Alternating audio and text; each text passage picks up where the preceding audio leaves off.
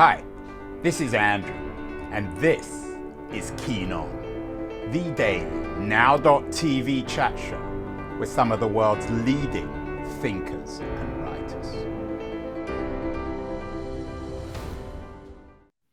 Hello, everybody. It is Monday, February the 6th, 2023. Last week we did a good show, interesting show with a young writer, young novelist, Eleanor Shearer. She has a post-slavery West Indian novel called River Sing Me Home, but it might have actually been called Sea or Ocean Sing Me Home. She's a water lover, a sea lover, an ocean lover.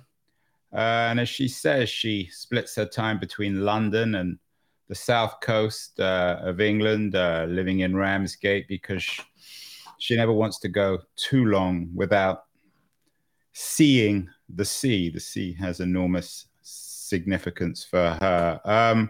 My guest today is rather like Eleanor. She lives by the sea, this time not in Ramsgate, but in The Hague, in the Netherlands. She is what she self-describes as an ocean advocate, a water sea advocate.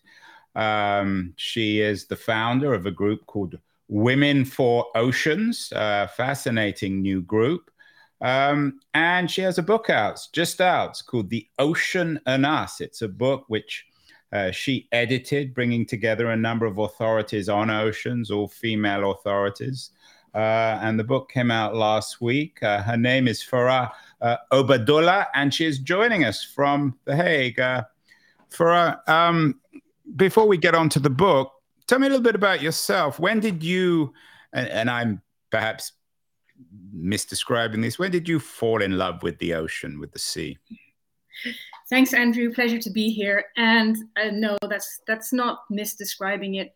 I would say, actually, I fell in awe of the ocean, but maybe that's the same as being in love with the ocean. But I think awe is a better word. Actually, it's a good word. Yeah, I mean, I was really young, and so I must have been a toddler, because we moved out here, I think, in 1980. So I was, 2.5 or something like this. But what I remember was that that the sea was just awesome. It was, the North Sea, Andrew, I perhaps, but it can be. I do. Really in fact, I know that. I know the seafront in The Hague. It's one of my favorite walks. It's absolutely beautiful there. I mean, again, not beautiful. It's awesome, I guess, is a better word. Well, yeah, and especially in the storms and the big sort of grey Dutch typical skies and everything else. So I fell in awe of the sea when I was young, and I've always been drawn to it. And we lived in several countries when I was growing up, and also by the sea in West Africa. And so, I was always fascinated by the ocean. I always wanted to know what was underneath the waves, and I always felt that it was so fierce and so mysterious, and everything that fueled my fantasy came from the sea. So I don't want to make too many trite assumptions about why it is that perhaps women have stronger feelings for the sea than men. As I said, you're the founder of Women for Oceans. Tell me a little bit about this, the thinking behind it, what you're trying to do at Women for Oceans. Yeah, so I never really set out to set up an organization, and especially not one that was focused on women, because I was only ever focused on the ocean, understanding it, protecting it, and so on. But in all my travels, and whether that was to communities, coastal communities, or whether it was to corridors of power at the United Nations or here in the Netherlands, what always struck me was the sort of skewed demographic. It was mostly men that were deciding policy and legislation. And as a biologist, the sort of for the blah blah class, right? If you like. I mean, the thing is, for me, is that as a biologist, I think, well, what have we done so wrong as a species, or what do we do that's so at odds with the rest of the natural world? And the only thing I could think of was, well, we've been oppressing one half of what it means to be human for so long, and we don't properly embrace the spectrum of diversity of what it means to be human. And so it was really that thinking that got me trying to sort of find new ways of elevating, of getting new perspectives at the table, if you like, when it came to ocean policy. And that's why I set up Women for Oceans. That, and also because all the people that I saw portrayed in the ocean space as being heroes for the sea were mostly white men. And as a change maker, and I've traveled the world and really worked in communities everywhere, what struck me was that if we keep portraying a white hero, then we're missing the audience we're trying to reach. And just like I would not want to be told by someone from anywhere, from Spain or Uganda or anywhere else, how to live my life here in The Hague, the same is true of anywhere else. So to have TV shows that talk, about not dynamite fishing or, stopping slavery at sea or shark finning and so on, we need to build up local heroes and put those in the spotlight, because then we reach the people we need to be reaching. And so that's kind of the background. It's interesting that I don't want to sound too politically correct, because of course there are men who are just as credible when it comes to this stuff, and I'm sure there are some very women involved with destructive organizations and technologies. But listening to you brings to mind a conversation, very interesting conversation I had a couple of years ago with Erin Brockovich, of course, a very famous environmental activist in America. And she'd just written a book about the water crisis. And the book was called Superman Isn't Coming. So I guess your book is similar in that sense in terms of its messaging. Superman isn't coming. So we need to all roll up our sleeves and address the crisis. Is that fair for I think so. I mean, power begins with knowledge, and I think many people, at least over the years, what I've experienced is people wanting to make a change, wanting to make a difference for the ocean, but not knowing where to start, not daring to be a voice for the ocean because they feel ignorant or they feel like they don't know enough to be able to speak to these issues. And so beyond plastic pollution, there's this big gap of knowledge. Right. We did actually, interestingly enough, we did a show again a couple of years ago with a young plastics activist, Hannah Tester.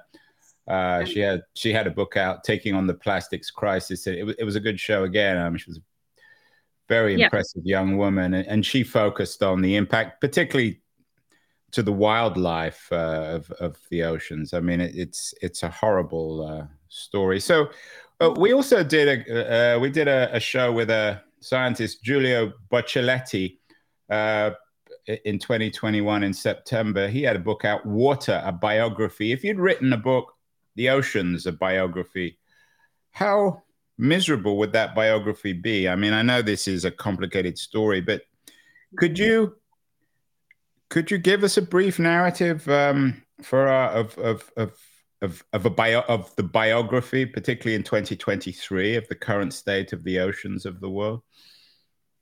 Ooh, well, I don't know if I can do it very poetically, Andrew. Well, we're not looking for poetry; we're looking for accuracy. Right, but not too long. Obviously, you could read a book about that too. Right. No, okay. So just very briefly, the ocean, as most of us know, it covers over 70% of our planet. We actually live on an ocean planet. We derive things like the oxygen that we breathe. More than half of the oxygen in the atmosphere today comes from the ocean. We derive our, livelihoods from it. We get fish, food security from the ocean. And of course, the ocean buffers us against the worst of climate change. The ocean absorbs 90% of the heat in the atmosphere and something like 25% of the carbon dioxide in the atmosphere. But only a healthy ocean does this. And only a healthy ocean has been able to sort of sustain life as we know it on Earth. And that health of the ocean is now seriously compromised. By the United Nations' own estimates, up to 90% of all fish stocks are either fully fished or overfished. Plastic pollution, you just mentioned it, 8 to 10 million tons of plastic ends up in our ocean each year. And this number is not decreasing despite the many years of campaigning and awareness raising on plastic pollution. And of course, climate change is taking a heavy toll on the ocean. So we've seen, reports that the ocean is losing its oxygen content, which of course has serious consequences on life in the ocean. but also it's acidifying, and this is impacting corals and shellfish that rely on calcium for building their skeletons and their structures. And of course, with acid, this becomes more susceptible and is prone to kind of dissolving and weakening. And the oceans are warming, and of course this impacts life in the ocean. So it's not a very great place where we're at. And some of the estimates, like for example, losing our corals in the next 50 years to again, ocean acidification impacting shellfish, which means food security. And so we're in a serious situation, and we do need all hands on deck to turn things around, because most of the planet is ocean. So without a healthy ocean, we will be the losers in the end. Well, the all hands on deck. Maybe we need to get off our ships altogether. Your book is ambitious. You say that you regularly get requests from people asking where they can learn more about the ocean and how our actions can affect it. And every time I struggle to point to a single, easy to follow, comprehensive resource. Is that what this book is, The Ocean and Us? Is it an attempt to provide an introduction to all the issues you talk about: climate change, fisheries and food, ocean pollution, threatened habitats? Is it for beginners or is it for experts? No, it's meant for anyone with an interest in the ocean. It tries to be accessible, so non-technical, not with all the jargon that the experts might use. But equally, it's for, even if you are an expert and you work on fish crimes or, I don't know, shipping or oil spills, you might not know about the other issues facing the ocean. So it's equally relevant for people that are already working in this space. But the initial prompt for me to produce this book was actually from a nurse in Canada who doesn't pretend to have any knowledge of the ocean, or and yet she wanted to know where she could just learn more about the different threats. She only knew about plastic pollution and wanted to know what all these other threats are. And I could only think of websites and scientific papers to point her to. And I thought, no, this has got to be different. But of course, every chapter is written by a different expert. So the level at, I tried to edit it as to make it as simplistic as possible for the reader. And so actually my parents read every single chapter to make sure it passed the layman's check. So I do hope that, yes, that it is accessible to anyone that can. Well, I've been browsing through it so far, and I'm very much a layperson in this area. So there's nothing that stumped me yet. So as you said, you've got a non-technical overview. It deals both with pollution and with policy, and it's women-led and powered. Were you ever tempted to slip in a male to this? Did you, or were you absolutely determined only to have women writers in the book?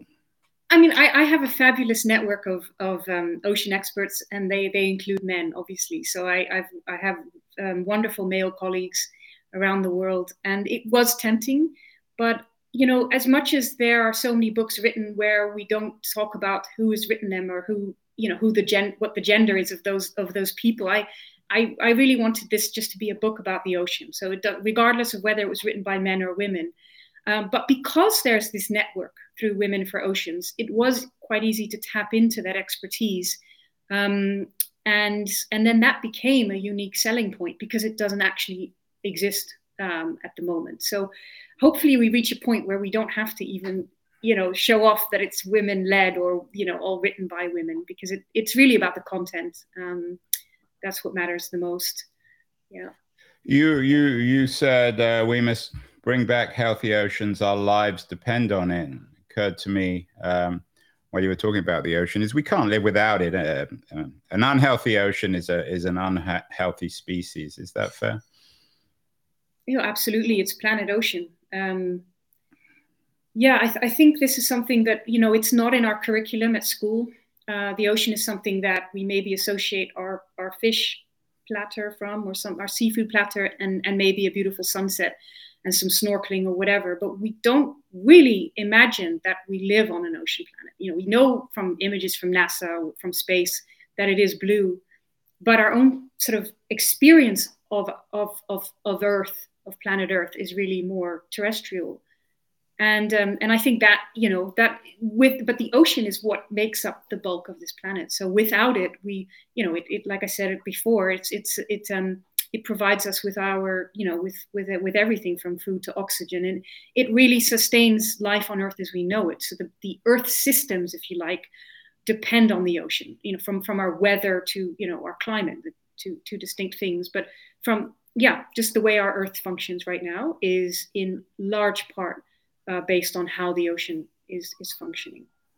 We did a show with the science fiction writer Annalee Newitz last week, who imagines the future, 60,000 years in the future. And she imagines, she wrote a science fiction book called Terraformers, which imagines we'll have technology, we humans, whoever we that really means, will have technology that allows us to build and build planets and almost solar systems in a very sophisticated way, in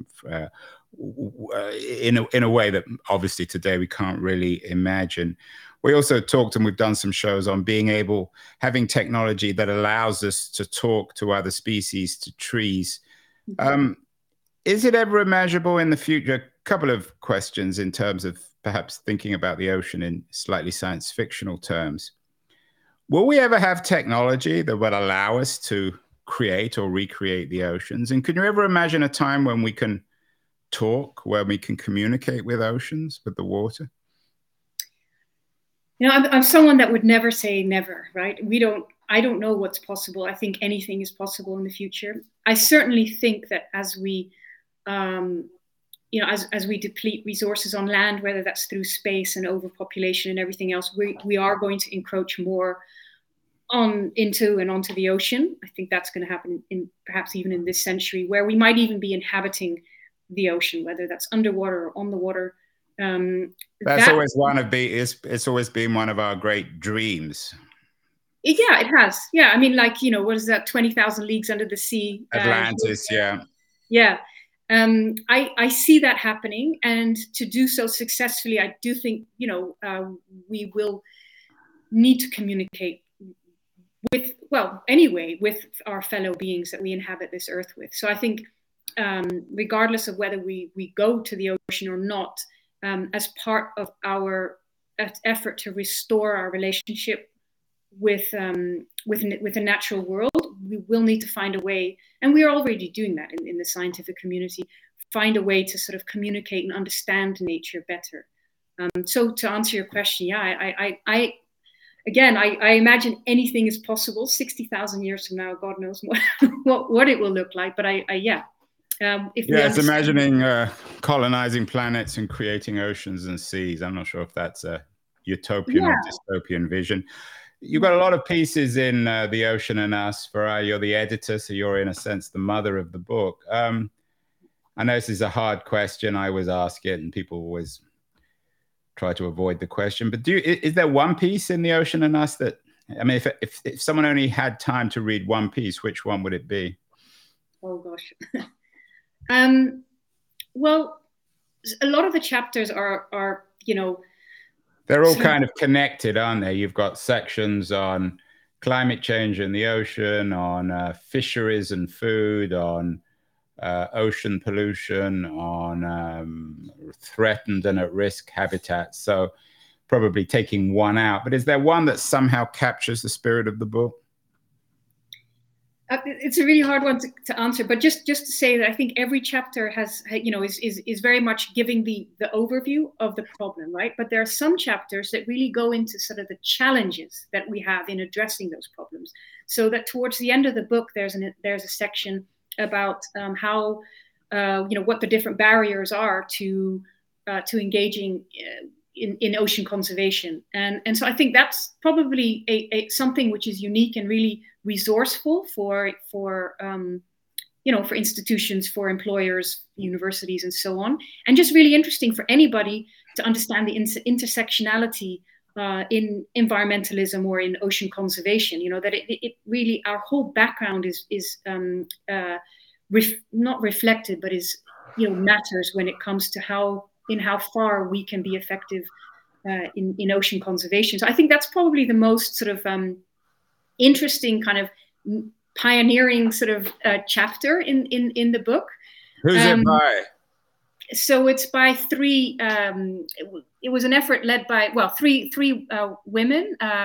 Cinda Scott, she's an African American woman, and then there's Alvine Dutochi, she is half Cameroonian, half French, and Angela Martin, who's British. And I really wanted a chapter in the book that discusses the barriers that we face in the ocean space, whether that's based on your gender or your ethnicity or, cultural background, and all these aspects, because they matter. They matter in how far we are able to have our perspectives included in decision making. So that is interesting. And then, of course, also oceans and human health. I think that's also a very interesting chapter because it really brings home the fact that our well-being depends, wherever you are in the world, our well-being depends on a healthy ocean.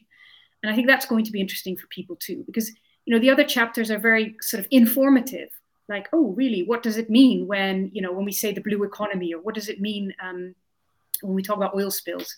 And then the third chapter, but of course I could go on about all of them, but the third chapter, which I think is also very kind of novel topic that is only just emerging, is marine animal welfare. So this is an emerging science, really. People have always thought of not even always, but only recently has animal welfare been sort of considered in animal husbandry and in the way we treat animals. But we've never really considered fish or marine life in that. And so this chapter discusses the science around that, the emerging science, and how fish feel and remember and are, show compassion for one another. And really, we've done a number of shows on animal rights, on learning from other species. So this very much fits into the current zeitgeist on this stuff. You write on Women's for Ocean a kind of manifesto. In a way, it's to governments. In a way, it's to corporations. And it's a way to individuals. So perhaps you might address those three. What would you like governments to learn from the ocean and us? Are they really letting us down, whether it's national governments or international organizations like the United Nations? They are letting us down. If you just look at the United Nations Convention on the Law of the Sea, which is basically the framework for how we manage the oceans globally, that has left out almost half our planet. That's left out. So as I said, the ocean is 70% of the planet. Well, 64% of that, which is almost half of our planet, has been left, basically as a wild west without any comprehensive governance. These are the international waters, so they're beyond the national jurisdiction of any one country. So things that happen there, it's difficult to hold anybody to account. And so what I would like governments to do, I mean, right now, there's this kind of final negotiation around a treaty that is supposed to protect biodiversity on the high seas. And actually the book talks about that as well. There's a chapter on ocean governance. But what I'd like governments to take home from this is really the interconnectivity. It's maybe an overused word because we know that we live on an interconnected planet and there are no borders and everything. But the sooner we start thinking of our Earth system as one big ecosystem instead of trying to divide it up into parts, the sooner we can get on track to kind of restoring the Earth and the systems that sustain us. So I'd like governments to take home that all these things are connected and that laws should not be sort of so kind of siloed from each other. Because, for example, what happens at sea on a ship, has to pass through one convention, whereas once it, impacts another part of the ocean or an economic exclusive zone, then another treaty comes into play, but they never talk to each other. Right. So we've done a number of shows many shows actually on capitalism, on neoliberalism. We did one show written by a couple of academics on the oceans and capitalism and the nature of the capitalist system on the oceans. Do you think within our current free market capitalist system, we can address the crisis of the oceans, or do we need an alternative economic system here? This seems to be something that really divides activists. Some believe strongly that we need a new economic system. Others say that we have technologies and companies which are responsible, which can actually address our current crisis within the market system. Yeah, I mean, I think that the short answer would be yes, we need a new economic system, but the reality is we have to live within the current one until we can change that, right? That change is not going to happen overnight. So whilst we should be pushing for the new economic system, at the same time, whilst operating in the one that we currently have, we need to get better at at understanding that we have certain practices we just have to stop, even within this model. So one very good example of that, for example, is deep sea mining, which is an industry that doesn't yet happen on the high seas. That could happen in as little as a year's time. It's a new form of ecocide because we know that it's going to cause irreversible damage to the sea. We know that it'll happen in an area where there will be very little accountability, no possibility of auditing or regulating and enforcing properly. So if we can already take steps to show that that we can unite as a global world on issues, especially if they happen in areas that don't belong to any one of us but to all of us, like our global commons, then that I think already sort of paves the way to a new economic system. But the two need to happen in parallel, and immediately we need to be working towards achieving both, because otherwise, we're running out of time. We certainly are. We're running out of time on this show as well. And this is always my last or penultimate question. In terms of these discussions, we always talk about it at a meta level, very big issues, governments, corporations, huge existential crisis. And there can be a lot of people watching and listening and saying, I kind of agree with everything Faraz saying. I would like to get involved, but I don't know what I can do. I don't have a lot of time. What can people do? Is it simply giving up plastics? Is it obviously buying your book, joining organizations like yours? How can people get involved, but in contrast with someone like yourself who's dedicated their lives to this, still have another life? Yeah, I mean, that's a question that always comes up, and I understand the helplessness that some people feel, but what this book also tries to do is at the end of every chapter, there are suggestions for what the reader can do.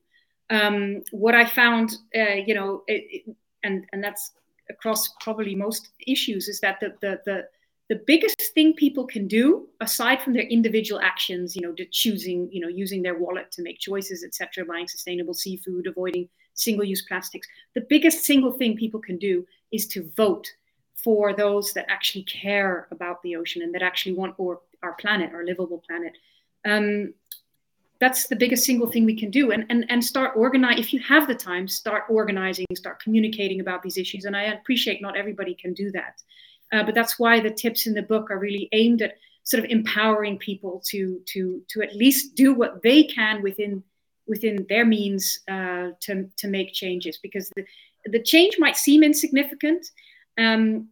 And it's true, we need to get everybody to make those changes to have an impact. But just by making the change, you're signaling to your elected officials and to your supermarkets and whoever else you engage with that you want to see things done differently.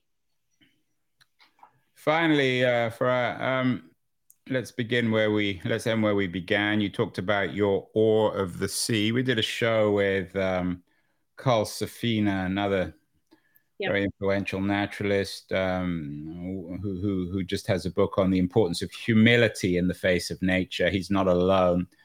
I wonder whether that's essential to the Awe. When you walk along the beach in The Hague, the seafront, there is a humility. We recognize our own insignificance in the face of the sea. Many books and poems, beginning with Homer, have addressed this issue. Do you think humility the key to rethinking our relationship with the ocean, with the sea? Certainly something you have.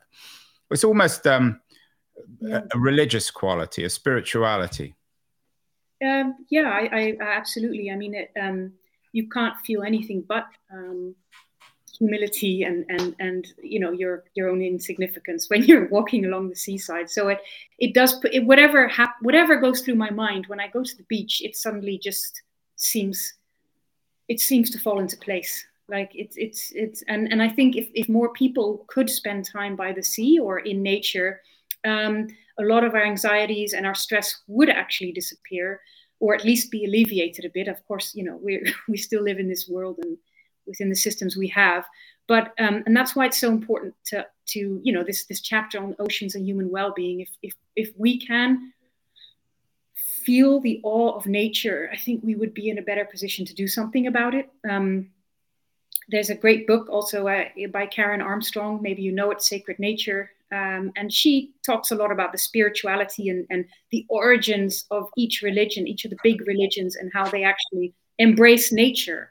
So before we decided to assign, a corner of the heavens for our, for whoever it is that we, for whichever God we worship, actually nature, actually the divine was in the natural world around us. And if we can rediscover that or tap into that feeling again, then I think we would care for our natural world a lot better than we do at the moment. So definitely to humility. Yeah.